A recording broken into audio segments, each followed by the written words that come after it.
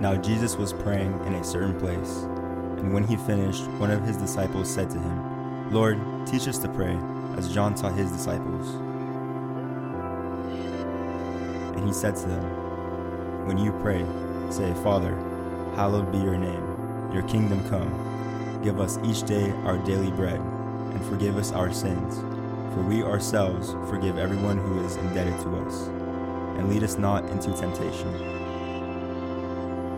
Teach us to pray.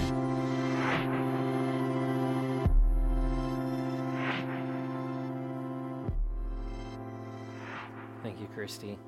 Well, good morning, everyone. It's good to see you in the house of the Lord today. We having a good week?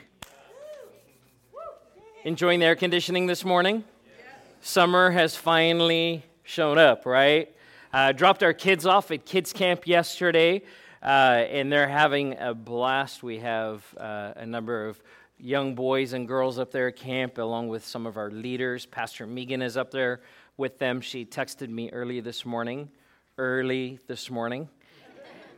said, "I didn't get a lot of sleep last night," but be praying for our kids and for those that are up there leading them. Camp is an amazing time. I know our youth went last weekend and had a powerful time in the presence of the Lord and just had a lot of fun. Camp is a lot of fun. But our kids are up there, and God's going to just do amazing things. Got to hear a little bit of the message, the speaker last night, and he had them fired up and speaking the truth of God's word right into their lives. And they are part of the yellow team, and so be cheering for the yellow team as you pray. We don't pray that they're going to win, because that wouldn't be right? But we pray that they're going to have a good time, and we look forward to bringing you an update about camp. Also, you'll notice on the back of the seat in front of you, there's a summer flyer. Talks about some of the things going on this summer. I can't believe that we're kind of halfway through already. It's just flying by. But I want to draw your attention to one thing. We have a beach day coming up, and I believe on the summer flyer it says Beach Day at Bolsa Chica. And that is changing. We've changed the location. It's actually going to be at Huntington Beach. We found a really good kid-friendly spot just off of Brookhurst, and we'll have more information. That's Saturday, August 3rd, and there's some of us going down really early to save a spot and save a fire pit, and we're just going to be there throughout the day. It's a great chance just to come hang out, to have some fun in the sun. We're going to have a bonfire and do s'mores and just have a good time as a church family. So I encourage you to come and be a part of that. Well, we're continuing our series this morning on prayer, our series entitled Teach Us to Pray. Teach us to pray. And, as I've been mentioning these last few weeks, prayer is such an important part of our lives as believers. In fact, it's not just important, it's a critical part of our lives as believers. The Christian that doesn't pray is going to struggle in their faith, is going to struggle in their walk. And at the end of the day, if you're not praying, you're not growing your relationship with the Lord. And as we like to say around here, it's all about relationship. In fact, prayer is relational before it's utilitarian. Prayer is about having a conversation, with a dialogue, with intimacy with our Heavenly Father before it has anything to do with trying to get something done or get something from God. It's about establishing and building a deeper relationship with Him. The title of our series comes out of Luke chapter 11, verse 1 through 13. You can turn in your Bibles there this morning. We're gonna be in a couple of places today. Acts chapter 4, verse 23 is a spot we're going to be at as well. By the way, the notes for this message are available on the Thrive app. You can download that through the Google Play Store or through the App Store, and you can follow along with those verses. So Luke 11 and then Acts chapter 4 is where we're going to be this morning. Verse 1 in Luke 11 says this: "One day Jesus was praying in a certain place, and when he had finished, one of his disciples said to him, 'Lord, teach us to pray, just as John taught his disciples.' And he said to them, 'When you pray, say, Father, hallowed be your name, your kingdom come. Give us each day your daily bread. Forgive us our sins, for we also forgive everyone who sins against us. And lead us not into temptation.'" Jesus, teach us to pray. This is the cry of the disciples' heart. They'd observed the life of Jesus and the way that he went to the Father, the kind of relationship he had with his heavenly Father. And they're saying, Jesus, we want to learn to pray. We've seen John teaching his disciples, and we know that's good, but we want you to teach us. Because what we see in your life is something that we want. Teach us to pray. And my prayer and my desire is that us as a church, and we as a church would have that same heart. Lord, teach us to pray. Lord, teach us to move deeper into things that concern your kingdom. Lord, teach us to have a deeper relationship with you, to walk more closely with you. How many of you know that in life, the things that matter don't just happen, right? The things that matter don't just happen. Good marriages don't just happen. Good parenting doesn't just happen. Diligence in your work and in your finances doesn't just happen. There's a learning curve. Am I right? Sometimes there's a really steep learning curve. I love talking with friends of ours, just had a baby a few weeks ago.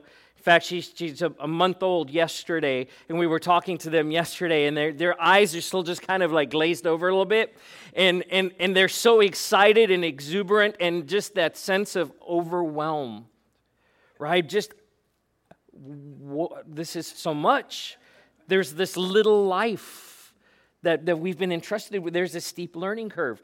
Now, thankfully, there's lots of resources, whether it's your marriage or your parenting, whether your work, your finances, raising a baby. There's resources there, and we have to put time and effort into learning how to do those things better. There's investment that's needed. This morning, I want to speak to us about praying in the face of opposition. Praying in the face of opposition. I've wanted this series to be as practical as possible. I really didn't want to have a dialogue about the theory of prayer. I think there's a lot of things that we can talk about, but never actually do. I was saying last Sunday, if you know all the ins and outs of the stock market, and you can predict where things are headed and what the trends are, and right, if you can decipher all of the ticker tape stuff and all of the right, you just know how it works. That's great, but if you never actually invest money, you're not going to ever have a return. And so knowing things is great, but knowing things and acting on what you know is so much better. Our goal is not just to know about prayer, but in this series to be equipped to actually do some things. So praying in the face of opposition. Here's what we know from Scripture, is that when we face opposition, there's something behind that, right? People are not the enemy. Circumstances are not the enemy. The government is not the enemy. The culture is not the enemy. And I got to tell you right now, in church culture, in the church world, we have a lot of people who will raise their voices against the culture and against the government and against people who don't agree and against other believers. And what we really fail to do very often is to actually go to the real issue. Ephesians 6:12 says this, our struggle is not against flesh and blood, but against the rulers, against the authorities, against the powers of this dark world, and against the spiritual forces of evil in the heavenly realms. That's huge. Paul here is saying, listen, we so often kind of devolve into fighting the battle against things that we can see, things that are tangible. More often than not, that's people. We come against people. And his encouragement here in 6:12 of Ephesians is this, as he's getting ready to talk about the armor of God, is this: bring the battle to where the battle needs to be fought. Stop fighting people and bring the fight to the enemy. When we face opposition in our lives, it's almost always because the enemy is behind it. That the enemy wants to resist us. The enemy wants to stop the forward progress in our lives. So opposition this morning can be whatever you need. You can define that. You can kind of spell that out in your life. I don't want to tell you what opposition is. You know what opposition is. Can I get an amen? All right? We get opposition. What we need to do, though, is know in the midst of opposition or in the face of opposition, how do we respond in prayer? What is God calling us to do? 2 Corinthians 10, 2-4, Paul writes this, I beg you that when I come, I may not have to be as bold as I expect to be towards some people who think that we live by the standards of this world. Let me stop for a second. Paul's speaking to the Corinthian church, and the 2 letters to the Corinthians are great because they're just super practical. In fact, so many of Paul's pastoral epistles just have some practical information. And here, as an apostle, as a steward of the church of Jesus Christ, he's saying to them, listen, there's some stuff that's going on in your church, and I need you to figure it out because by the time I get there, I don't want to have to deal with it in the way that I think I'm going to have to deal with it. And I love that Paul says, listen, I'm going to have to be bold. Because what's happening in the church here in Corinth is the same thing we see happening in the church today, is that believers forget that we're a part of another kingdom, and we start modeling our behavior according to the pattern of this world. Well, if other people are doing it, it must be okay to do. No, we're not citizens of this kingdom. That we're citizens of heaven, and God's called us to live differently. He says in verse 3, for though we live in the world, we do not wage war as the world does. The weapons we fight with are not the weapons of the world. On the contrary, they have divine power to demolish strongholds. And Paul says, listen, there's going to be things that pop up in the flesh, things that you can see, opposition and issues that come up. But we don't fight the way the world fights. We fight the way that God fights. We fight with the tools that He's given us, and those tools are not tools against flesh and blood. They're spiritual tools that are powerful for tearing down the strongholds. Do you know that there are spiritual strongholds in the city of Glendora? There are spiritual strongholds that have been established in this place, in this city, that need to be torn down. And it's not about us as a church just trying to be nice and have a positive impact in our community and just love on people and smile and, right, just shiny, happy people holding hands, right? That we are warriors in the kingdom of God, and we have been assigned to this community by the living God, by the Spirit of God, to tear down strongholds. That's our mandate. That's our calling. God calls us to that. So when we face opposition, we have to recognize I'm not facing opposition just as a person, not just as a citizen, not as someone who doesn't have an assignment. I'm facing opposition as a son or a daughter of the Most High God, as someone who's been called to engage in battle. We have to change our perspective. I want to unpack a story that we find in Acts chapter 3 and 4 that highlights the practicality of this at the very outset of the church. We see in Acts chapter 1 and 2, Jesus is telling the disciples to wait in the upper room for the gift and the power of the Holy Spirit that will come upon them. And he says, I have to leave. He empowers them and he commands them, charges them, says, you will be my witnesses in Jerusalem, Judea, Samaria, and to all the ends of the earth. I've given you authority. Now go preach the gospel. But that's going to come in a minute. You need to wait for the Holy Spirit. And I have to leave. And it's good for you that I go. Then He'll come and He'll teach you and He'll guide you and He'll empower you. Acts chapter 1 and then Acts chapter 2, we see them in the upper room. They get filled with the Spirit. There's a huge commotion. People are going, what is up with these people? It's 10 o'clock in the morning and they're drunk, right? These Christians are weirdos. See, nothing new. And then the people go, what is going on? And Peter gets up, and here's Peter, who all he ever did was put his foot in his mouth. Not all, but a lot of the time. And he gets up and preaches a message, and 3,000 people give their lives to Jesus. 3,000 people get saved in this moment as this man preaches the gospel. And we see the church take off like crazy. And that's Acts chapter 2. By Acts chapter 3, we find Peter and John going into the temple to pray. And on their way in, there's a man at the gate who's lame. He's been lame from birth. He's in his 40s, and he's never walked a day in his life. And in that culture, if you lacked the ability to walk, you had no value in that society. You were not a contributing member. And so his family would just set him at the gate. And the best that they could hope for is he could beg and get some money from people passing by. And maybe you're familiar with this story. Peter and John are walking by, and he calls out to them, and he says, "Would you please give me something?" And Peter and John turn to him, and they say to him, "Look at us. Look at us." And they acknowledge him as a human being, because as a beggar, his head would have been down. And they say, "We don't have silver and gold, but what we have we give to you in the name of Jesus of Nazareth. Get up and walk." I love that. And I love the song. The song, anyone have the song just playing through your head right now from Sunday school? Walking and leaping and praising God?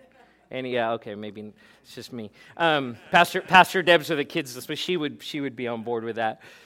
And he gets up and he starts not just walking, but leaping and jumping and praising God. And I love that there's a twofold miracle here. Not only is his legs healed, but you've watched a baby learning to walk, right? It doesn't happen, right, quickly.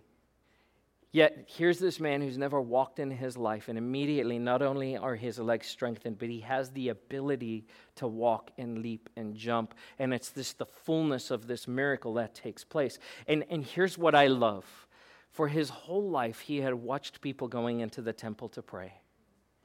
And on this day, he got up and he walked in with them. They invited him to join them, and he goes into the temple and prays with them and worships with them. Of course, this creates a lot of commotion. People are seeing him and going, "Wait a minute, that's the guy that was at the gate."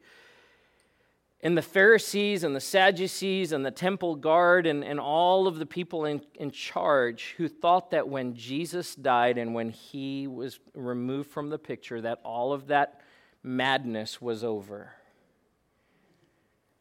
And much to their chagrin,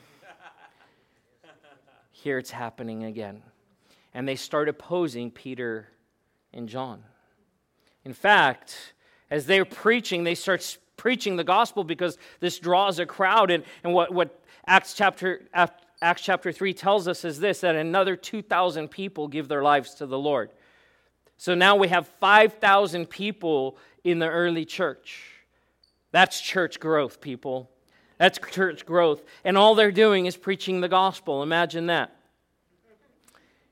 Well, the leaders don't like this, and so what do? They arrest Peter and John. They arrest them. They bring them before their council. They rebuke them. In fact, they arrest them. It was late. They leave them in jail overnight. And then they bring them before the council there, the Sanhedrin, and they say, "Listen, we're going to give you some instructions. We're going to tell you, you cannot do this anymore." See, there was fear on the part of the leadership because they couldn't deny what was happening. There was a man who didn't walk, who everyone knew he couldn't walk, and now he could walk. But they didn't want to lose their power. They didn't want these unschooled people to have influence in their temple. Well, and that was the problem. They thought it was their temple, right? Well, finally, they give instruction to Peter and John and say, "Listen, we're going to let you go, but you may not preach in Jesus' name anymore."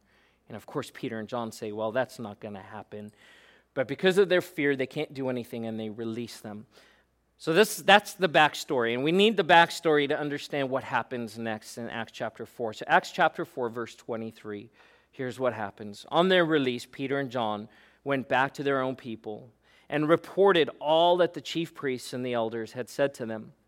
And when they heard this, they raised their voices together in prayer to God. "Sovereign Lord," they said, "you made the heavens and the earth and the sea and everything in them. You spoke by the Holy Spirit through the mouth of your servant, our father David. Why do the nations rage and the peoples plot in vain? The kings of the earth rise up and the rulers band together against the Lord and against his anointed one. Indeed, Herod and Pontius Pilate met together with the Gentiles and the people of Israel in this city to conspire against your holy servant Jesus, whom you anointed. They did what your power and will had decided beforehand should happen. Now, Lord, consider their threats and enable your servants to speak your word with great boldness. Stretch out your hand to heal and perform signs and wonders through the name of your holy servant Jesus. And after they prayed, the place where they were meeting was shaken, and they were all filled with the Holy Spirit and spoke the word of God boldly. It's a great, great story. I have 6 points that I want to move through pretty quickly this morning. Again, the notes are on the app, or if you want to write them down, the points will be up on the screen along with some of the verses that we share. I love that when Peter and John are released, they go back to their community of faith. And they tell them, hey guys, this is what's going on. You notice that there's just no fear.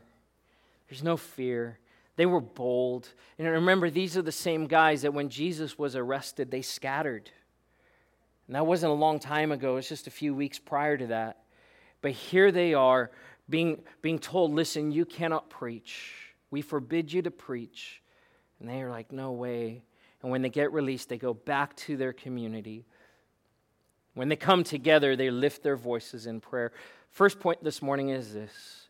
When we face opposition, it's good to find strength in numbers. It's good to find strength in numbers. Now hear my heart.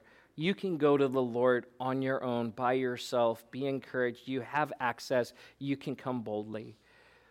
But I know this, that when we come together, shoulder to shoulder, encouraging one another, there is a strength that rises up in the midst of that. Jesus sent the disciples out 2 by 2. He didn't send them out on their own. There was always these partnerships, Paul and Barnabas, Paul and Timothy, right? I'm going to send you out in 2. Why? Because when there's a couple of people joined together in God-fearing relationship, that we can speak life, that we can bring encouragement. Peter and John come back to the disciples, back to the church rather. And they find strength in numbers. They come together and say, guys, this is what's up. This is the opposition that we're facing. This is what we're up against. And in the midst of that gathering, they cry out, and it says they raise their voices together in prayer to God. I love that such a huge mark of the early church was that unity. They were together and had everything in common, and they broke bread, and they worshiped, and they prayed, and it was just their default setting. I think so often in the church today, our default setting is, I'm going to withdraw and just kind of be by myself. I don't want to bother people.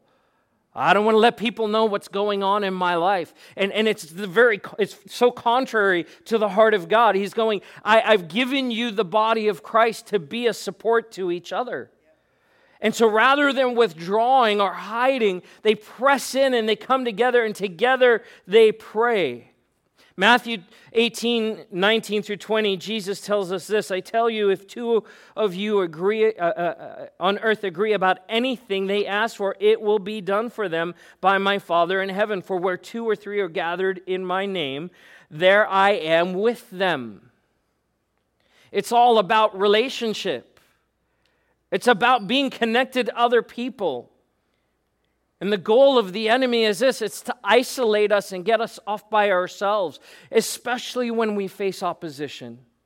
But how often when we come up against things in our lives that press, that oppose, that are a struggle, we just hide, we pull into our little hole, our cave, and go, I'm just going to hide out till the storm passes. God has given us to each other as a gift. That we would seek each other out, that we would stand with each other. Ephesians 4:16 says, from him the whole body, joined and held together by every supporting ligament, grows and builds itself up in love as each part does its work. I think sometimes we just we distill this passage down into, hey, we need volunteers at church. Right? Hey, Paul says you need to do your part. So here's the sign-up sheet. And that's not what he's saying. What he's saying is that just as a body is joined together with ligaments and bone and flesh and everything works the way it's supposed to, it's held together, but it's also strengthened. That as the body, that when we come together, as we stand with each other, it adds strength to the whole body, not just to the individual. And so we are to press into that, to make use of that. And there's going to be days where one of you is weak and the other is strong. And then the next day, flip-flop that. Right? And the person who always seems like they're strong, it's not always the case. You can hide in public, by the way. You can hide out in public. That there is a transparency that needs to be here. To be a part of the body of Christ, we need to find strength in numbers. I remember when I was a kid, my family had been a part of YWAM with Youth with a Mission, and we had gone on a trip. We were on a missions trip, an outreach trip to Hong Kong, and on the way back from Hong Kong, we had a layover in Honolulu, and we're on our way back to Los Angeles. It was during 1984, it was during the Olympic Games, and we were coming to do ministry here and then traveled back to South Africa. And we ended up in Honolulu. And it was one of those defining moments in my life with my family. We got to Honolulu. Flights had been canceled or delayed. We got our luggage, and it was like our luggage was blowing up. Like the zippers came apart and stuff was falling out. And I just remember we're standing at the counter in Honolulu Airport, which sounds great, right? You're in Hawaii, but it's humid and it's hot, and we've been on a plane for hours and hours and hours. We've crossed the international date line, right? So we've gone back in time, and it's just, you don't know if you're awake or if you're asleep. And I just remember we had our family just kind of huddled together, and my dad's talking to the person at the counter and trying to figure out what flight we can get on, and I just remember him coming back to our family, and 5 of us, and he just says, "Hey, this isn't going well. We need to pray." And as a family, we just came together, and we just sought the Lord. And we just started saying, "Lord, thank you that you're in the midst of this. God, thank you that you're moving. God, we thank you that we get to serve you and we get to travel and do these things in your name. And God, you're in control. We're trusting you." And we didn't have a ton of those moments with our family, but I was 11 years old, and I can remember exactly where we were standing. I can remember the sound of the duct tape as we wrapped up our suitcases. No sooner had we said amen that this lady comes out from behind the counter, runs up to us and says, "Where's your luggage? What is your luggage?" Another guy shows up with a cart, throws all the luggage on the cart, and we're like, "What's going on?" She goes, "I'll tell you in a minute."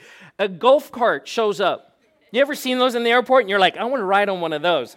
We got to ride on, and they whisked us away to this gate, bypassed security, got us on this plane, and within minutes of praying this prayer, we're sitting in this aircraft ready to go, not even knowing what just happened. When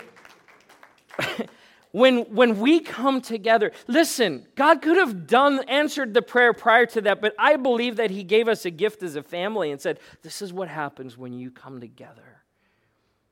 So whether it's with your spouse, with a friend, with your children as a family, with someone in the congregation, a brother and sister in the Lord, when we pray as a whole church like we're going to do on Wednesday night, God is more concerned about what He's doing in us than just answering the prayer.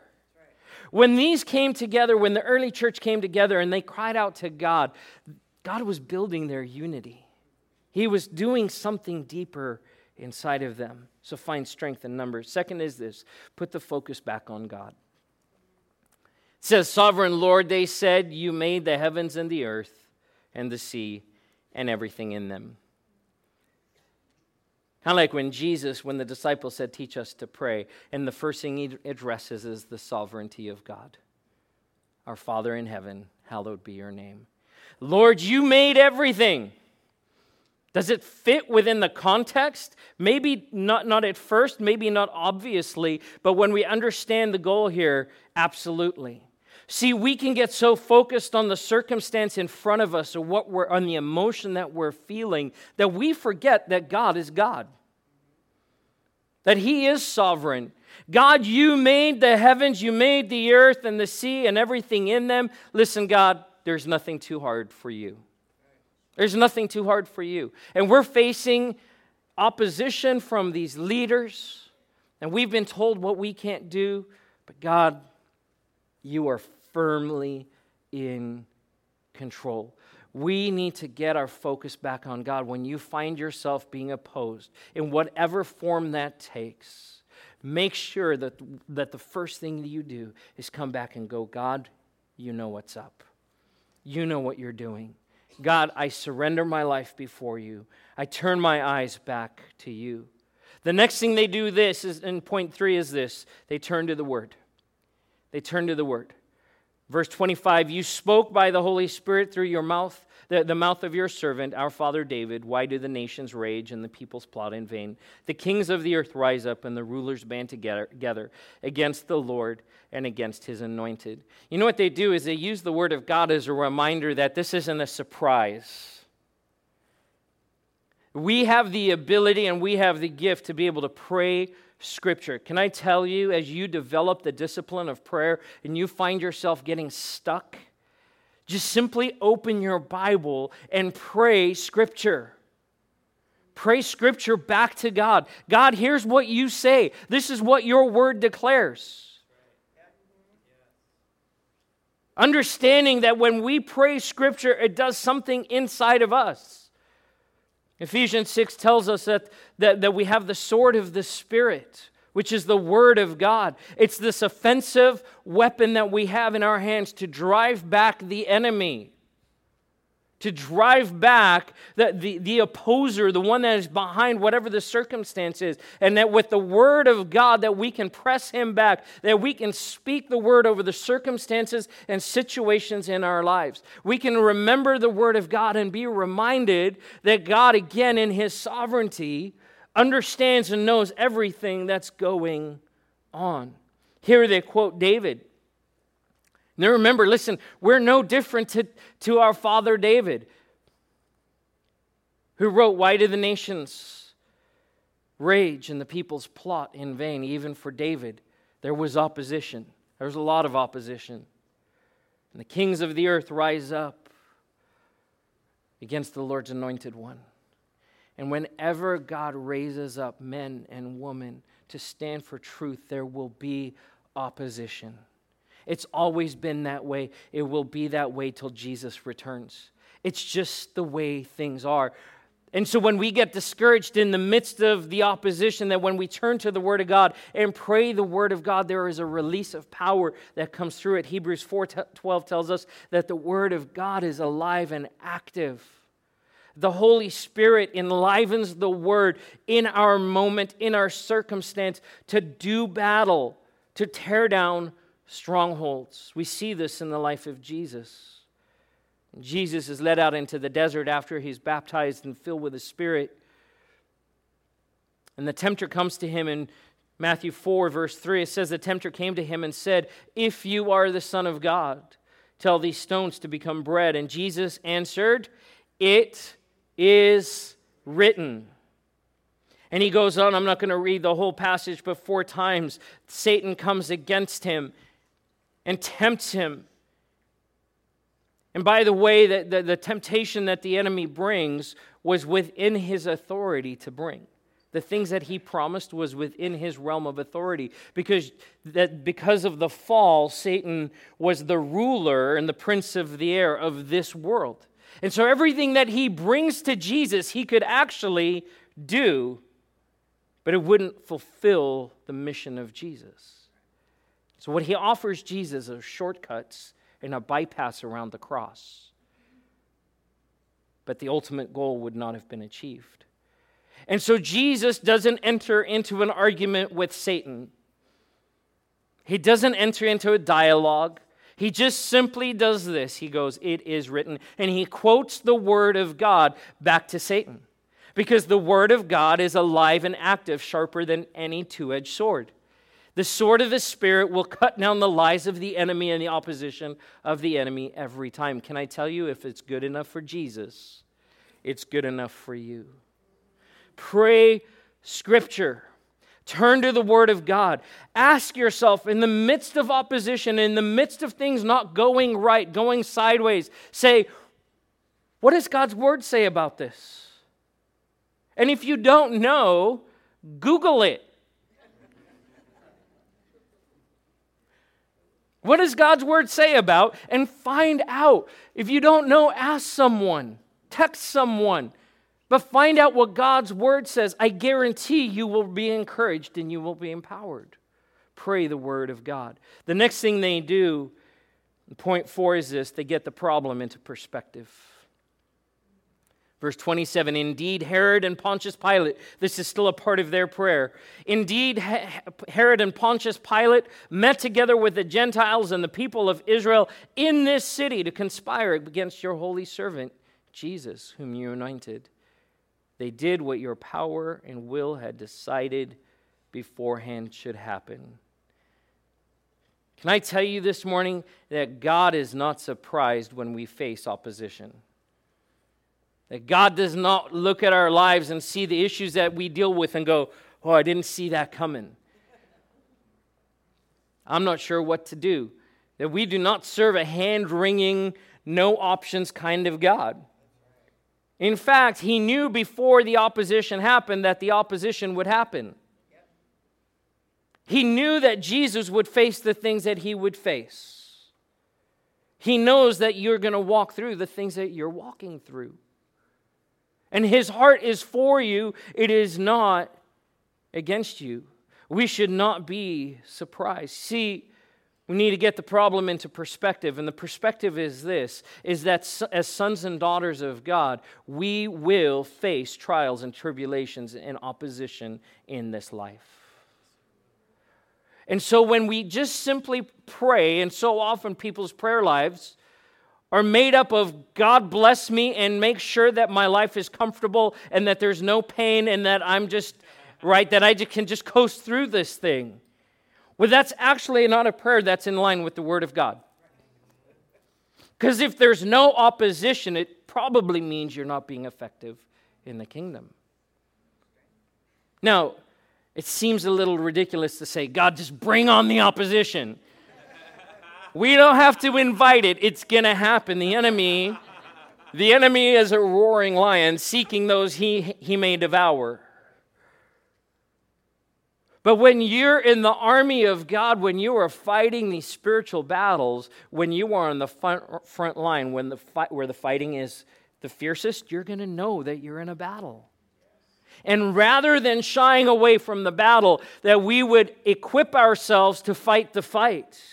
To get the problem into perspective and say, yeah, I'm facing a mountain, but I'm serving the God who created the mountains. The hills melt like wax in the presence of God. That he knew before the foundations of the earth that I would be facing what I'm facing, which God, that means that you're going to be able to give me what I need to stand in the face of this opposition. It's about the perspective. And church, tell me I'm not wrong here that we lose perspective so easily. So easily. The smallest thing happens, the smallest point of opposition, and we just kind of go into the freak out mode. God's going, no, take your stand. Take your stand. Get this into perspective. Can I point something out here real quick? They've actually not prayed anything at this point about actually dealing with the issue. There's been nothing yet that says, hey, God, would you just fix those people? Deal with those knuckleheads. They're praying about who God is. They're praying about his sovereignty. They're praying about themselves. Number 5. In verse 29, they make their request known. After all of this, after the worship, the prayer, the putting God in his rightful place, keeping their eyes on him, getting the problem into perspective, praying his word, speaking and declaring his word, they finally get to the place where they ask, where they bring the issue before the Lord. Verse 29, now, Lord, consider their threats and enable your servants to speak your word with great boldness.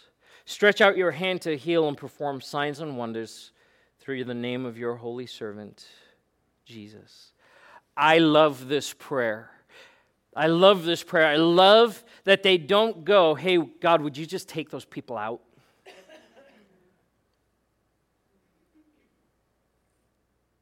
Would you just come against them? I tell you sometimes, and I deal with this, I want to pray spiteful prayers. God, would you just, and we hear it, and listen, it's not that it's okay, but we even hear that David does this. Lord, break their teeth, right? God, just make them fall into the hole that they dug. What I love with David, it never stops there. Then, there's the softening that happens when he realizes, okay, God, I have a bad attitude. Deal with me, right? Deal with me.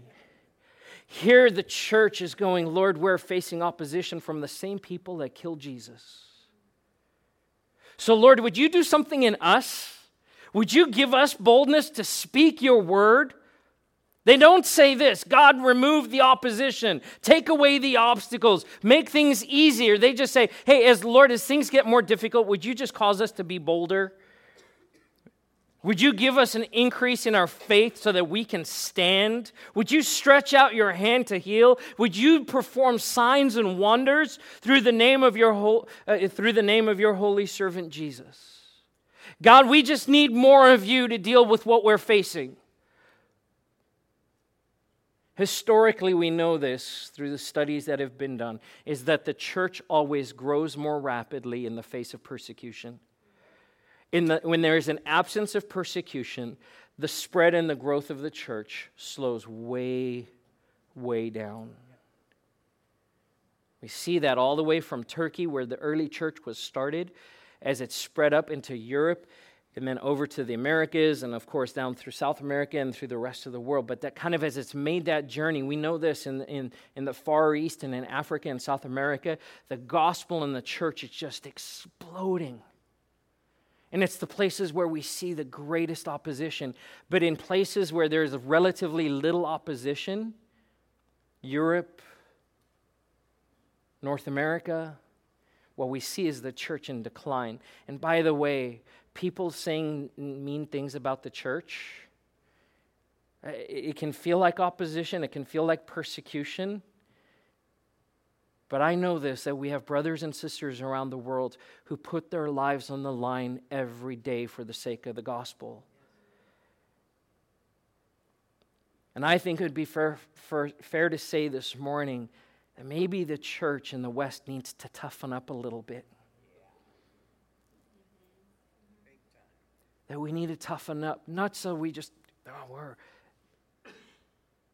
but because we're soldiers in the kingdom of God, that we're called to wage war. Their prayer is this: God, give us the ability to preach with great boldness. Lord, cause us not to shy back in the face of opposition, but to be able to take our stand, which by the way, they do. They do. There's a season for the church where they're kind of left alone. And then all of a sudden, the rulers and the leaders of that day recognize, no, these people are a threat. And they try to stamp them out and crush them. And every time governments and leaders and the enemy would try and destroy the church, all it did was cause it to spread even further. Every single time. Why? Because they prayed a prayer that said, God, in the face of opposition, cause us to be bold, to preach your word, to see miracles take place. Church, what if just here at Thrive Church, we started praying prayers like that? God, we know that there are strongholds in this community. We know that there's opposition and there's things that we're coming up against. But would you give us the boldness to stand, to preach your word? God, would you give us the boldness to pray in such a way that we see people being miraculously healed, that there would be signs and wonders. There's no good reason that what happened in the early church doesn't have to happen today. the same God, the same Lord, the same power. He's the same yesterday, today, and forever. We don't have a weakened, watered-down version of the gospel. What He's calling us to do is to take our stand and to move away from prayers that are like, oh, Lord, my life is just tough. I do not want to demean or belittle or say, hey, the things of life don't matter. They do. But we're not victims, we're victors. That's right. We have the victory in Jesus. We have the authority. And it's time for the church to stand and say, God, in the face of opposition, give us boldness, give us a tenacity to speak your word. Enable your servants to speak. And He will cause us to be a light that shines in the darkness. And finally this morning, know that God will answer. Know that God will answer. For those in that room praying, says this, after they prayed, the whole place where they were meeting was shaken. And they were all filled with the Holy Spirit and spoke the word of God. I don't know, it seems like this early church, every time they get together and pray, there's shaking and there's fire, and right? It sounds like California.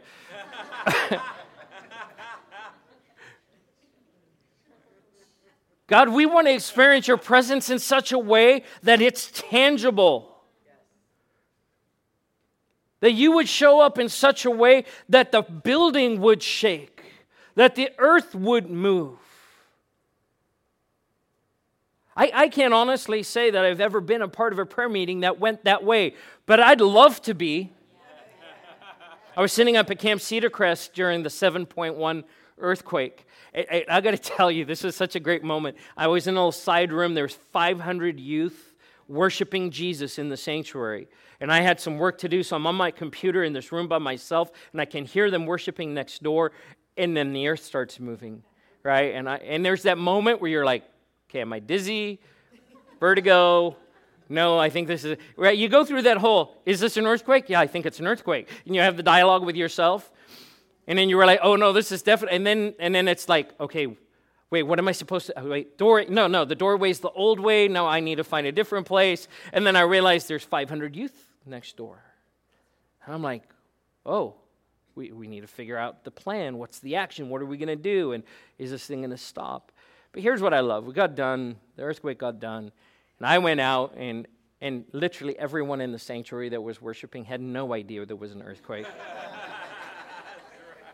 None. In fact, what I heard from kids as they were worshiping was, man, did you feel God just moving in this place? Right? You thought it was the bass, right? God's just like, yeah, worship the Lord.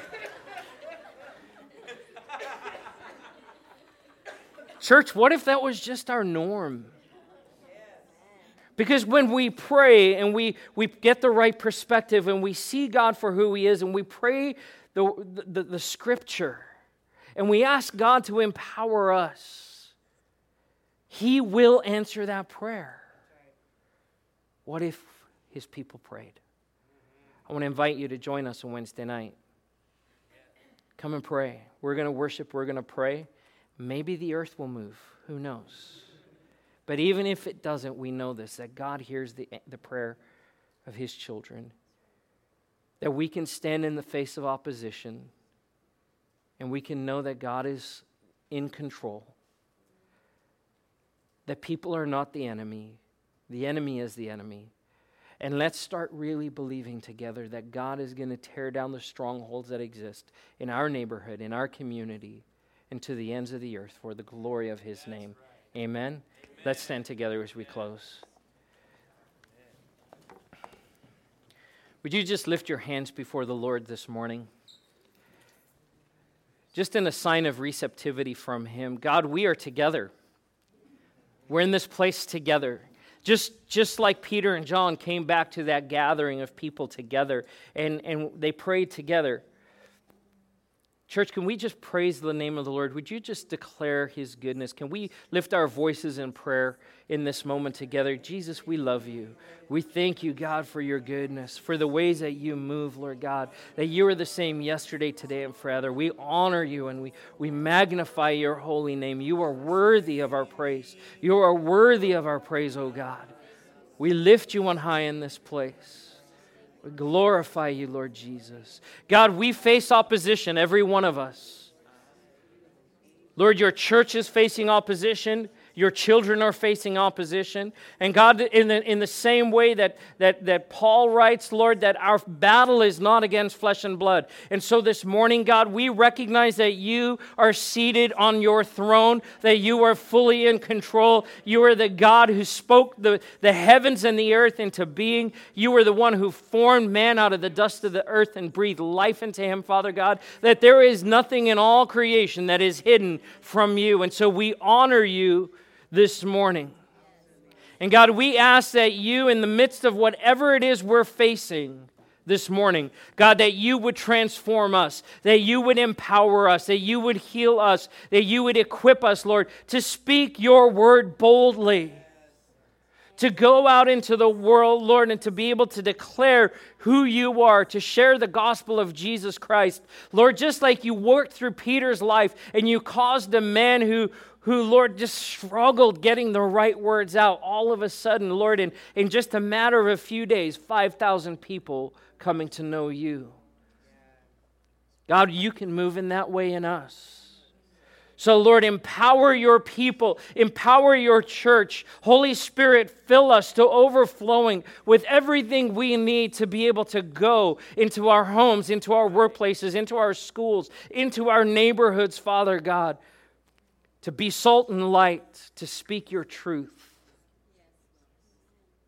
God, I pray that our prayer would not be that we have the absence of opposition, but God, that as the opposition comes, that we would be able to stand.